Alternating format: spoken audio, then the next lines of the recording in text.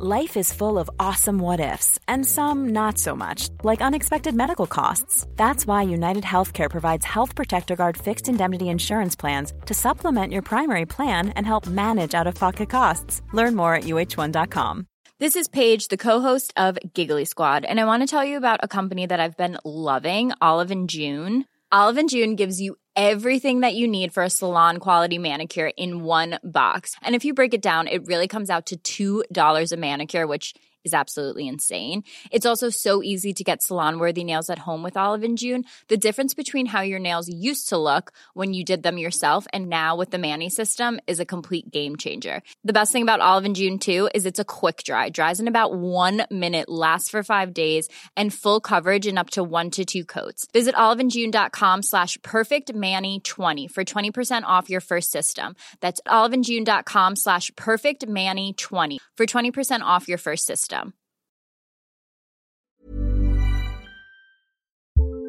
We are special breakfast people here at Pantsuit Politics, but not just when Beth and I are on the road. The truth is, I want something warm from the oven every Saturday morning and Sunday morning. It's just the truth. It makes it feel special, makes it feel exciting. I don't want to work at it. So the first time I ever saw Wild Grain, which is bake from frozen subscription box for sourdough breads, fresh pastas, and artisanal pastries, I was obsessed. You guys, I've been a member for over a year. It's amazing. It's so easy. Every item bakes from frozen in 25 minutes or less, no thawing required. You can fully customize your Wild Grain box. You can choose any combination of breads, pastas, pastries. You can even build a box of only breads, only pastas, or only pastries if you'd like. And for a limited time, you can get $30 off the first box, plus free croissants in every box when you go to wildgrain.com/pantsuit to start your subscription. Sometimes I make one single croissant just for me because I want to feel special, and they're so good. You heard me. Free croissants in every box, and $30 off your first box when you go to wildgrain.com/pantsuit. That's wildgrain.com/pantsuit, or you can use promo code pantsuit at checkout. Hey, this is Dylan, the producer for Pantsuit Politics and The Nuanced Life. I'm really excited to share this Christmas gift from our team to you. As you know, Sarah and Beth have a book coming out on February 5th called I Think You're Wrong, But I'm Listening, a guide to grace-filled political conversations. You can learn more about the book and pre-order your copy at ithinkyou'rewrongbutI'mlistening.com. We think the message of this book is important and timely, and we are happy to share Chapter 1 with you here. Enjoy and happy holidays.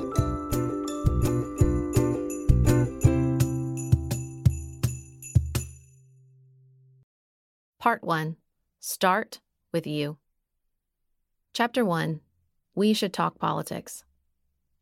We all know the rule. The rule governs church functions, social outings, and family gatherings. The rule is passed down through generations and tended to with particular care by women. The rule is for our own good. The rule prevents fights and conflicts and all appearances of discomfort. The rule is simple. Don't talk politics or religion. It's rude. It's tacky. It's unladylike. It will ruin Thanksgiving, ensure your first time teaching Sunday school is your last, quickly end a first date, maybe cost you a promotion. We were both taught at a young age that mentioning anything political is not appropriate in polite conversation, especially for women. The phrase, not to get political, is embedded in our vocabularies and jumps out of our mouths almost reflexively. At family dinners, our grandmothers discouraged any discussion of the latest political scandal or presidential outrage, glossing over uncomfortable moments by ushering everyone towards dessert.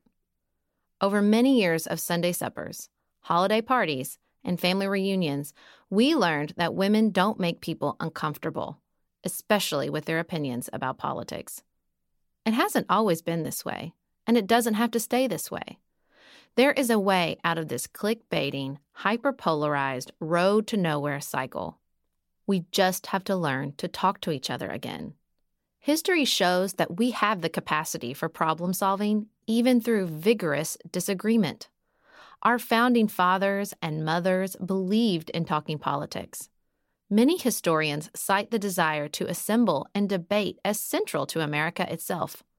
Hannah Arendt in On Revolution argued that the people went to the town assemblies as their representatives later were to go to the famous conventions, neither exclusively because of duty, nor, and even less, to serve their own interest, but most of all because they enjoyed the discussions, the deliberations, and the making of decisions. They enjoyed it. Somewhere along the way, we lost our revolutionary passion for talking about the issues that affect our country and our lives. We decided that conversational conflict is impolite at best and dangerous at worst. Unfortunately, our attempts to avoid these uncomfortable moments have backfired. In our efforts to protect relationships from political tension, we have instead escalated that tension. Because the reality is that we never stopped talking politics altogether. We stopped talking politics with people who disagree with us. We changed, "You shouldn't talk about politics," to, "You should talk only to people who reinforce your worldview." Instead of giving ourselves the opportunity to be molded and informed and tested by others' opinions, we allowed our opinions and our hearts to harden. We sorted ourselves, engaging only with those who are on our side. We also sorted others based solely on assumptions about their hardened opinions. In the process, we subconsciously and constantly increased the stakes in believing that our personal perspectives are accurate and morally superior. Today, if and when we do enter a discussion with someone from the other side, we're ready for battle, not dialogue. The rule that was supposed to prevent others' discomfort has become a weapon to protect us from our own.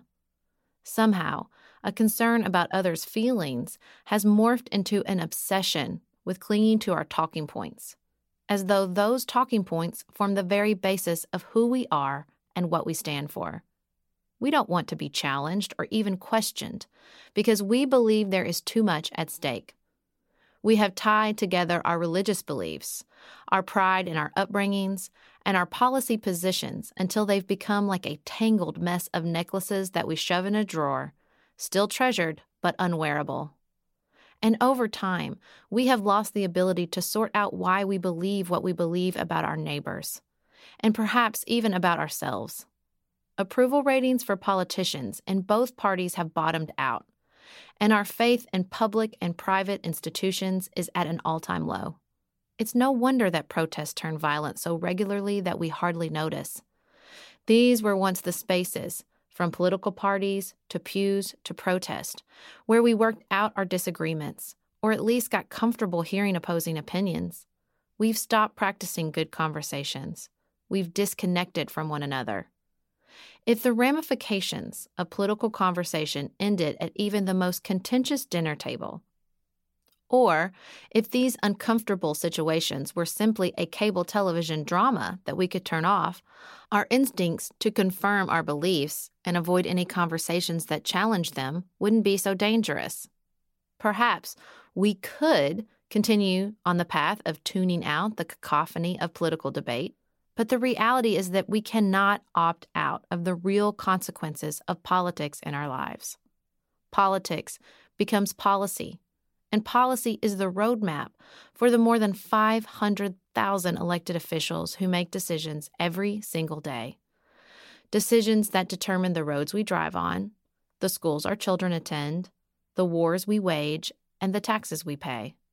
When we struggle at all levels to get anything done, to pass budgets, confirm judicial nominees, and perform even the most basic functions of government, like ensuring our water is safe to drink, it is our daily lives that are affected.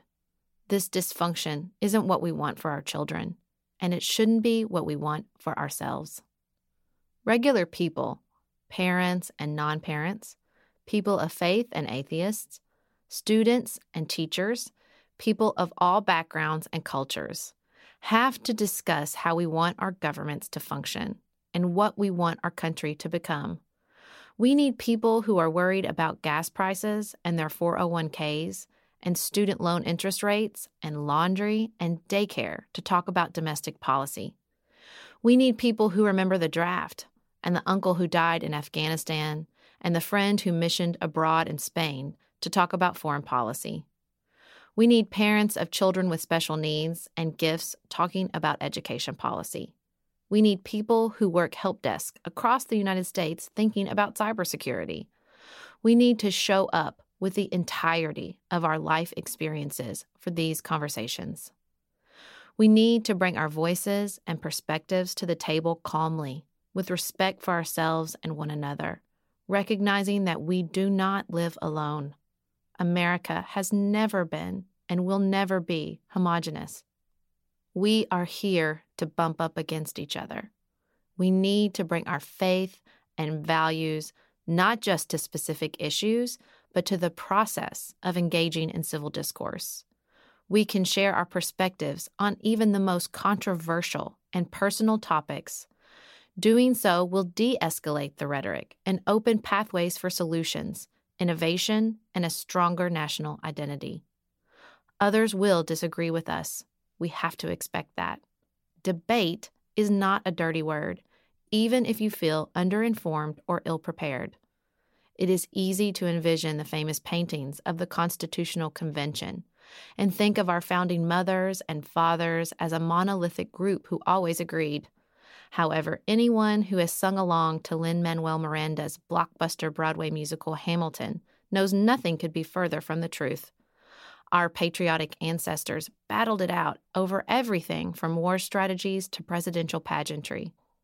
In fact, let us not forget that they got it plain wrong with the Articles of Confederation before they finally settled on the Constitution we now enshrine as infallible. They didn't give up because it was hard, and neither should we. It is nothing short of our patriotic duty to engage with one another as Americans, and not only with those Americans who look like us and act like us and agree with us. We face difficult challenges as a country. We face problems that won't be solved in our lifetimes. That doesn't mean we shouldn't try. Throwing our hands up in frustration is a natural reaction to a problem as big as America's current political climate. But that's only because we feel so disconnected from America's greatest strength, each other. Learning to have healthy conflict with each other over political challenges is of utmost importance. In fact, it is a spiritual imperative. We do not demonstrate love toward our neighbors by demonizing them over how they feel about tax policy or reproductive rights. We do not turn the other cheek when we treat politics as an insular sphere in which fighting fire with fire is the only way. We do not live as the hands and feet of a loving Creator when we opt out of the processes that dictate roads and bridges, school curriculum and water treatment, war and peace. Neither stridence nor apathy is a virtue. Like it or not, the decisions our government both makes and does not make impact every aspect of our lives. Democratic societies, like churches, are a body. We all affect each other. We can't sit it out. We can't move forward if we refuse to ask each other where we want to go. Talking politics not only has the power to make our communities, states, and country better, but it also has the power to make us better as individuals. Connecting with one another isn't just the source of American strength. It is also the source of faith, hope, love, and understanding. Our conversations help us to understand on a much deeper level many of the issues that tear America apart. Talking about subjects most people studiously avoid in mixed political company helps us to see where we are right, where we are wrong, and where we have more to learn. More than that, talking with one another helps us to better understand ourselves, to clarify our values and priorities, and to confront weaknesses and attitudes we could have too easily ignored. And here's the most surprising thing the two of us have found in talking for a few hours each week about everything from trade policy to the role of the Supreme Court. We enjoy it. Our grannies' hearts may have been in the right place with all their shushing, but we'd rather channel our inner Abigail Adams than take a second helping of pie. Adams said, "If we mean to have heroes, statesmen, and philosophers, we should have learned women." And that's what we intend to help each other become. Engaging in the issues of our time with people we love, or simply people who love this country as much as we do, is fun. That doesn't mean it's easy. It isn't. But in the immortal words of Jimmy Dugan in A League of Their Own, it's supposed to be hard. If it wasn't hard, everyone would do it. The hard is what makes it great. So let's do the hard but enjoyable work begun by our founding fathers and mothers. Let's talk politics. Just finished A Court of Thorns and Roses and craving another fantasy world to devour? Dipsy's got you. Dive into spicy enemies to lovers' tales or embark on an epic romance between immortal fae and sworn foes. They've got fantasy romance stories perfect for your morning walk, late night, or long bath. Dipsy is an app full of short, spicy audio stories. They bring scenarios to life with immersive soundscapes and realistic characters. Discover stories about second chance romances, adventurous vacation flings, and hot and heavy hookups. And there's a growing library of fantasy series with werewolves, Greek gods and goddesses, Regency-era historical fiction, and fairy smut to explore the bounds of your pleasure. New content is released every week, so in between listening to your favorite stories again and again, you can always find something new to explore. For listeners of the show, Dipsy is offering an extended 30-day free trial when you go to dipsystories.com/pantsuit. That's 30 days of full access for free when you go to dipseastories.com/pantsuit. dipsystories.com/pantsuit.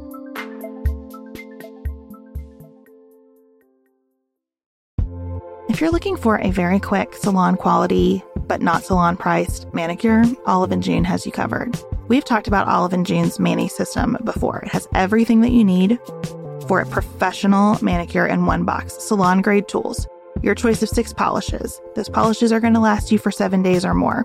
The cost breaks down to about $2 a manicure. Olive & June also has press-ons if you want. What I love, though, is that Olive & June each season is coming out with new colors, and I just got a set of spring and summer colors in quick dry polish. And they say this dries in about a minute. It seemed dry to me in about 30 seconds. It was not kidding about being quick dry. I also love the light colors in this set. There is a huge range. My favorite one is called Kitten. It's like a pinkish gray. The quick dry polish gives you full coverage in 1 or 2 coats. It lasts for more than 5 days, and it is offered in more than 40 cruelty-free and vegan polishes. Olive & June just understands what's happening in our lives, that we need to move quickly, but we want to look great and feel great and have fun in the process. Visit oliveandjune.com/pantsuit for 20% off your first system. That's oliveandjune.com/pantsuit for 20% off your first Mani system.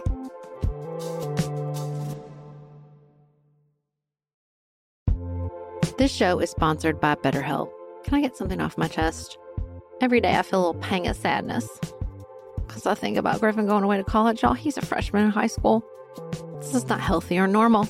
This is why I have it on my list of things to talk to my therapist about. We all carry around these things, big and small. When we keep them bottled up, it can start to affect us. Therapy is a safe space to get these things off your chest and to figure out how to work through whatever's weighing you down. If you're thinking about starting therapy, give BetterHelp a try.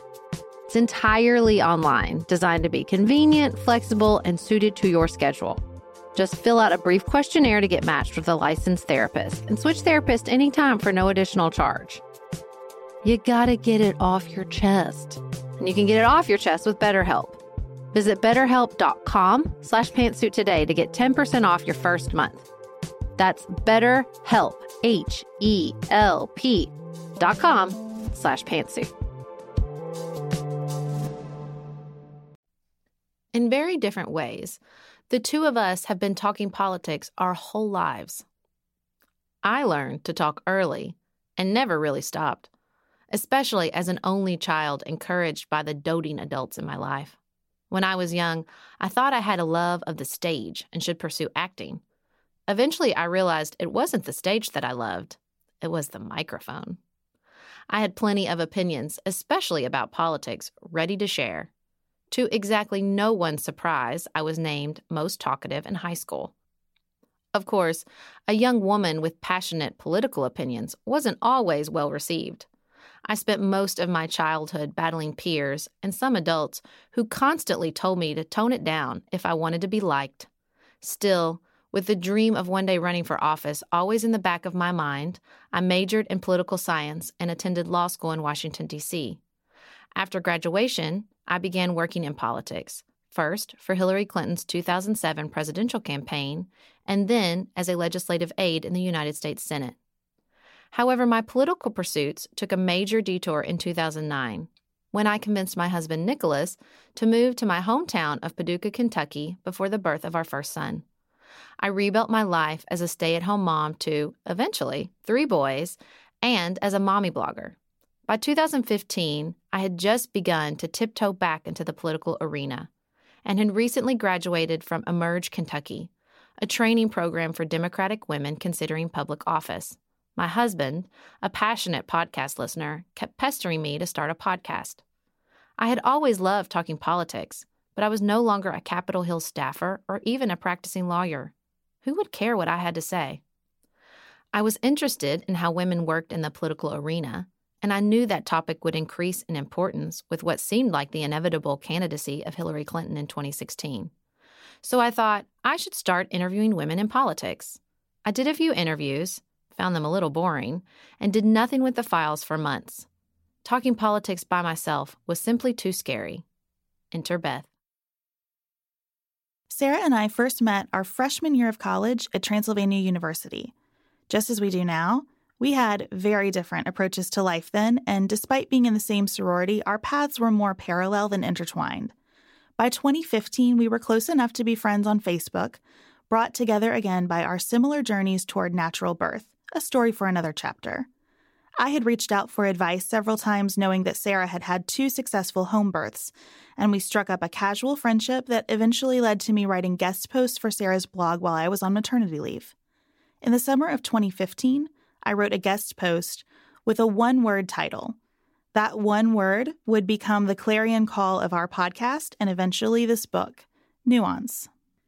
In a reaction to the ever-increasing Facebook vitriol, I suggested a simple hashtag of nuance to signal the acknowledgement of the complexity behind issues.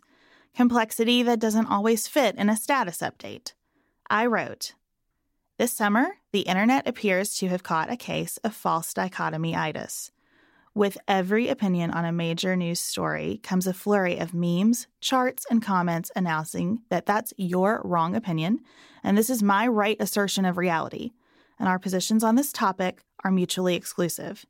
It seems we need a way to acknowledge that the limited characters in our social media discourse don't always afford space for a complete expression of thought. I hate to diagnose a problem without offering a cure, so here's my proposal.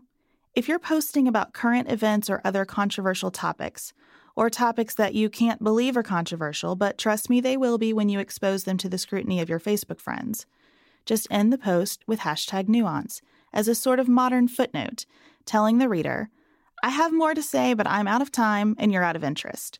Please don't make a bunch of weird assumptions based on this post, cool? I understand that the world really doesn't need another hashtag, but it seems from scrolling my feeds that we need a short way to introduce some fine print on our tweets and status updates. Here's the thing. We don't have to stake out extremes, and doing so is reductive and unworthy of our democracy. Our social media discourse matters, so we should elevate it by asking questions, fleshing out ideas, and respectfully engaging with each other. If we can't or won't do these things, we can at least stop assuming that someone is against everything we believe in based on a single tweet. You can believe in gun control and care about the Second Amendment. You can acknowledge the existence of man-made climate change and God. For that matter, you can even acknowledge global warming on a snowy day. You can be against drug use and pro-legalization. You can pray every night and believe prayer in school is problematic. We can and should examine our positions and allow for depth in both our own perspectives and the perspectives of others. Go forth and tweet, Facebook, and blog. Just make space for the entirety of the conversation.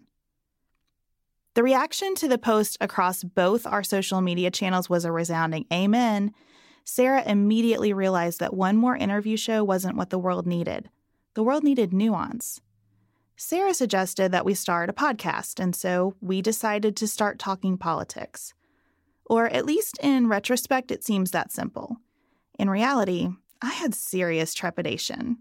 While Sarah had spent a lifetime being told she was unlikable because she shared her opinions, I had built a successful career on being likable and learning to keep my opinions to myself in the process.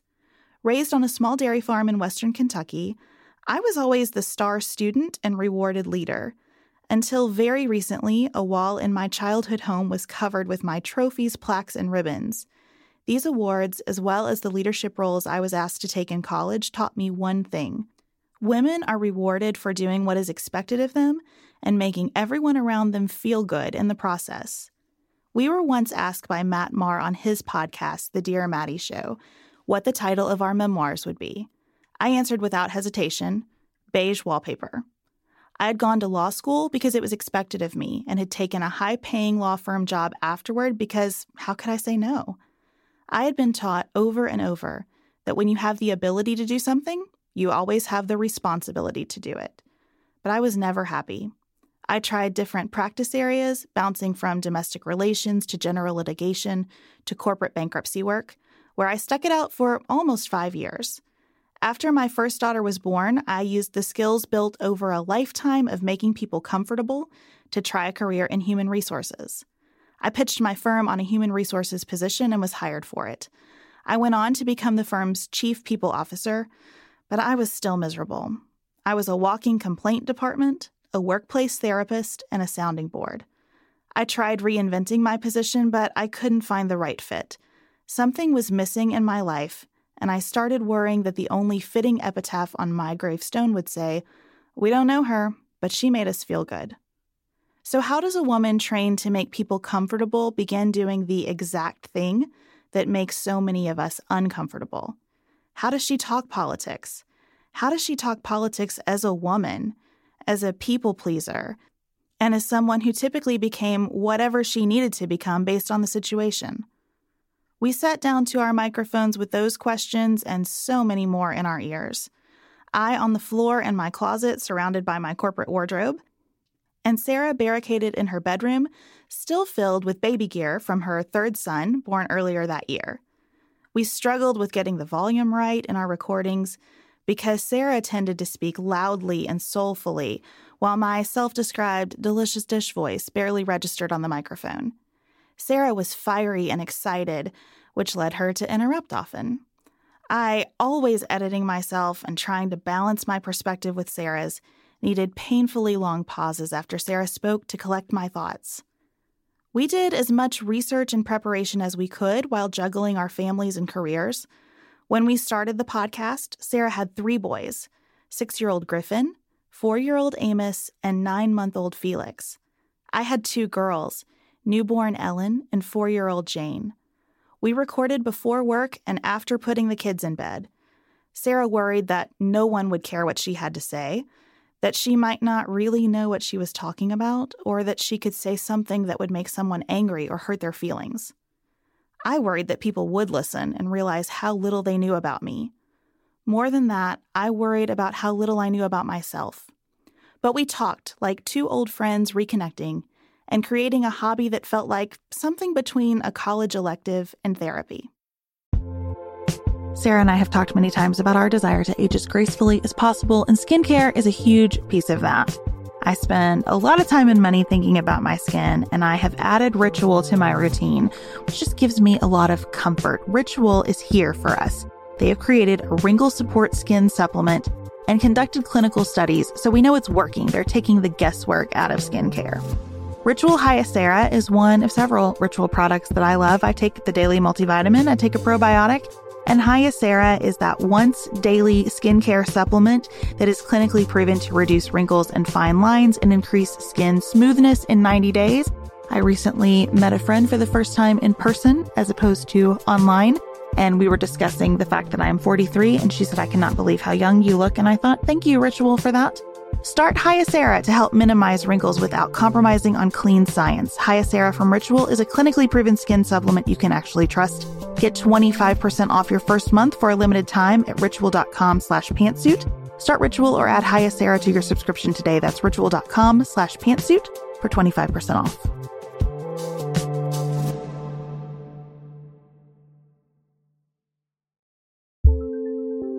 There's not much worse than a dry and itchy scalp.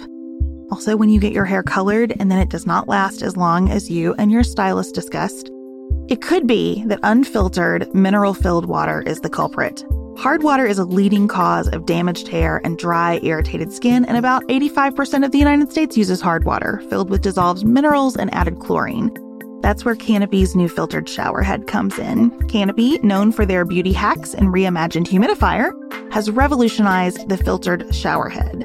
Dermatologists recommended this unique 3-stage filtration system greatly reduces contaminants and odors in your shower water, leaving you with healthy hair and glowing skin. Best of all, the Canopy filtered shower head is hassle-free. Installation is a breeze, and its unique quick-release filter replacement feature allows for seamless filter replacement unlike any others on the market. Go to getcanopy.co to save $25 on your Canopy filtered shower head purchase today with Canopy's hassle-free filter subscription. Even better, our listeners can use code PANTSUIT at checkout to save an additional 10% off your Canopy purchase. Hurry, your hair and skin will thank you.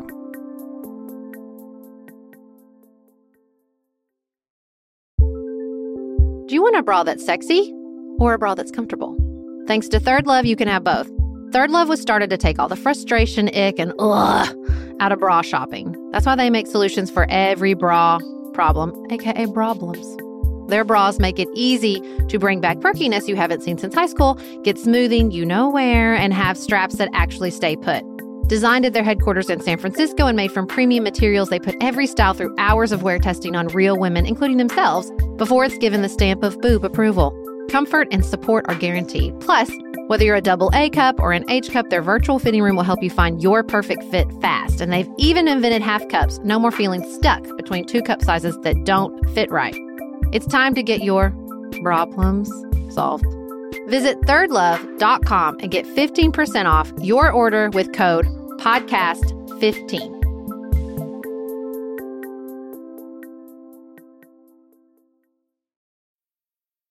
Since our less than auspicious beginnings, we have realized that being women talking about politics isn't a liability, it's an asset. For far too long, the voices of women, particularly in the media, have been largely excluded. While many women journalists have been doing thorough and expert reporting for decades, rarely have women shown up to share their opinions. The fact that we can all easily list well-known women pundits on 2 hands is indicative of the problem, not representative of any positive movement for change. Men dominate politics. But we discovered almost immediately after starting our podcast that both women and men desperately want to hear another perspective. Despite a saturated political media market, the 2 of us couldn't find the kind of political conversations we were looking for. So we decided to have those conversations ourselves. Together, we brought to the discussion a host of experiences that were not usually represented. We were both daughters in families that had aging grandparents and parents, so we understood the caregiving roles that many adults had to play. We were mothers to small children, so issues of childcare, public education, and reproductive health had real-life consequences in our daily lives.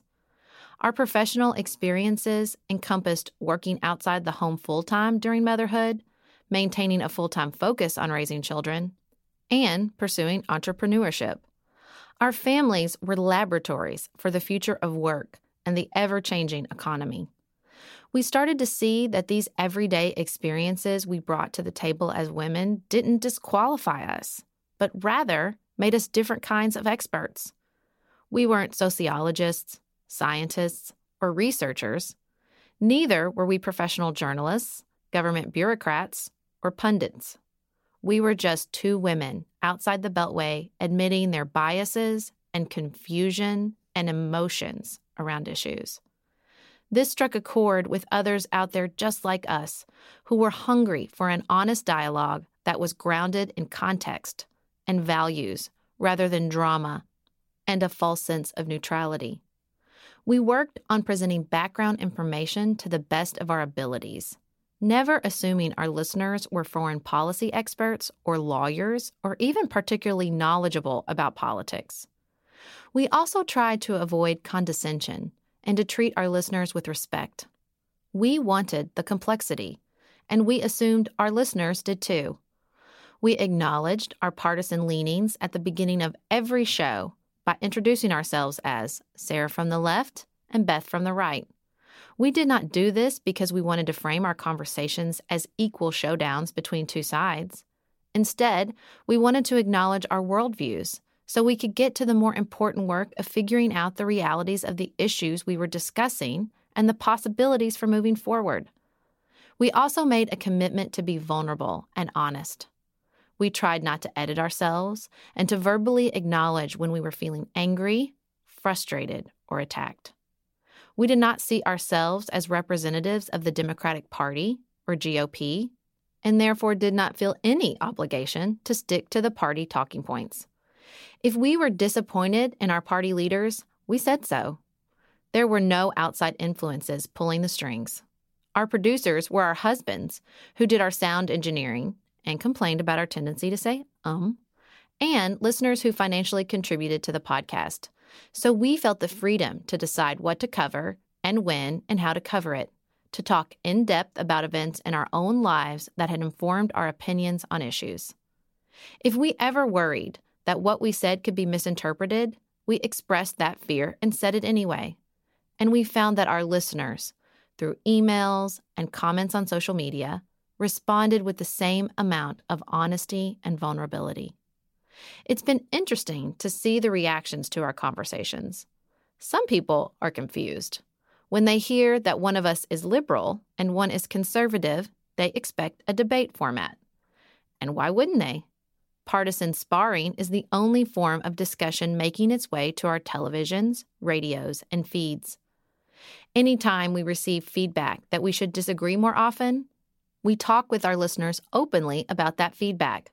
There are 2 molds our podcast could fit into, and both of those molds would probably be easier, and almost certainly more profitable, than what we're doing today. We could be a combative debate show, or we could pick one side and be yet another place where listeners validate their worldviews. But molds are for Jell-O, not people. We didn't want that for ourselves, and we don't want that for you either.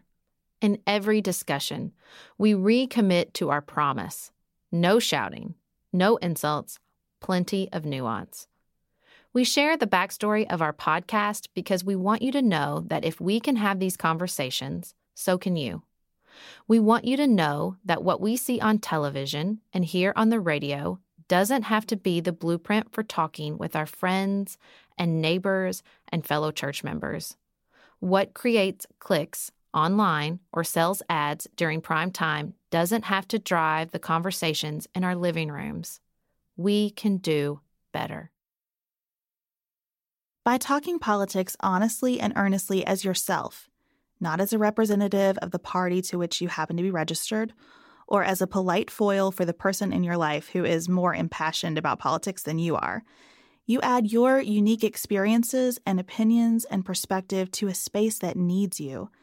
You also sign up to be vulnerable, to be challenged, and to evolve. You know how some people seem to freeze at a point in time? They decide they don't want to learn another new technology. They're happy with their hair, and they've found the perfect brand of jeans that they're staying with. The music from their high school days makes them happy, so that's all they listen to. Curiously and charmingly, these folks become like wax statues for particular eras. There's nothing wrong with that, but it's not what we want for our brains, especially when the world is changing faster all the time. The righteousness of unchallenged thought freezes us in time. We double and triple down on opinions even as some of the information that we're basing those opinions on changes. We cling to views even when those views are based on experiences that are divorced from the present and the future. The world changes. We need to be vigilant about what stands the test of time and what needs to change with it. If you never engage with the world, full of people you love and people who get on your nerves, never has a chance to push and pull you in new directions. As we'll discuss at length throughout this book, this doesn't mean changing the essential character of who you are or abandoning your most deeply held principles. There are core principles that shouldn't be compromised, and as we mentioned earlier, the perspective you bring, shaped by who you are and what you stand behind, is irreplaceable. We aren't asking you to throw out your values and beliefs, abandon your upbringing, or turn your back on the people and groups that are important to you. We also aren't asking you to agree with either of us or anyone else. Our prevailing philosophy is you do you. Be who you were made to be, make your own decisions, and live your best life. We just want you to actually do you, not Rachel Maddow or Sean Hannity, based on the experiences that you're having every day and the values you want to infuse into your life. And we want you to do you with your friends and neighbors and fellow parishioners and colleagues. Political pundits have become fond of discussing partisan politics as tribal. We don't want your tribe to be your political party. We want it to be the communities in which you live, worship, and work, diverse in thought as they may be. Engaging with other people is never easy, but it is always worth it. Engaging with other people about politics is no different. Let yourself take that chance. Let yourself rise to the challenge. Your ability to stretch and grow will surprise you, and so will the people around you. Once people see you as a person willing to have thoughtful, curious, calm discussions, you will have all kinds of interesting conversations that seemed impossible a year ago. People you thought you understood will leave you slack-jawed in awe of their empathy and compassion. People you thought were kind listeners will surprise you with their passionate and previously unshared thoughts on policy. You'll have new appreciation for the people around you, new ideas about how to solve problems in your own life and in the public sphere, and perhaps new inspiration about your place in the tapestry of our democracy. Talking politics is a gift to yourself and to the world. Ultimately, politics is really about people. People are never boring, and people belong together. We are meant to hash out how we want to live in community with one another. We're meant to sort out our different beliefs about what government should and shouldn't do, what laws and programs we do and don't need, and how we should and shouldn't spend taxpayer dollars. Our description might sound far-fetched given the pitch of political conversations today. Some prep work is essential for the shift in conversation that we're describing. Over the next several chapters, we're going to talk about questions you need to ask yourself before you are ready to open the door to engaging with other people. Then, in part 2, we'll share our specific thoughts about having better dialogue on contentious topics. By the end of this book, we hope that you'll find, as the two of us have, that continuous engagement in political conversation from a place of loving kindness is a deeply enriching practice. Continue the conversation. I love exercises and checklists that help me track my progress. I love a good bullet journal, app, or program to assure me that I'm engaged in an effort that will make a difference. Beth was a top student as a child and is a workaholic as an adult. Given our personalities, it seems only fitting that we end each chapter with some homework. More than that, we want to make sure that we're sharing ideas that serve as catalysts for your thinking and action. So, we are closing with questions and thoughts that we hope help you further explore and apply the chapter's theme in your life. And because our faith so influences our thoughts, we're leaving for those of like mind a passage of Scripture that they might find applicable. 1. Have you been given the message that you shouldn't talk about politics or religion? If you have, what effect has it had on you? Do you think that being a man or woman influenced the messages you received? 2. When was the last time you engaged in a political conversation with someone who disagreed with you? How did you leave that interaction feeling? How did the conversation impact your relationship with that person? 3. Because you cannot have too much Abigail Adams, here are some more thoughts from her that we feel are particularly relevant as we all begin to engage in politics again. These are times in which a genius would wish to live. It is not in the still calm of life or the repose of a Pacific station that great characters are formed. The habits of a vigorous mind are formed in contending with difficulties. Great necessities call out great virtues. When a mind is raised and animated by scenes that engage the heart, then those qualities which would otherwise lay dormant wake into life and form the character of the hero and the statesman. How might this passage impact your thoughts about discussing politics with people with differing opinions? 4.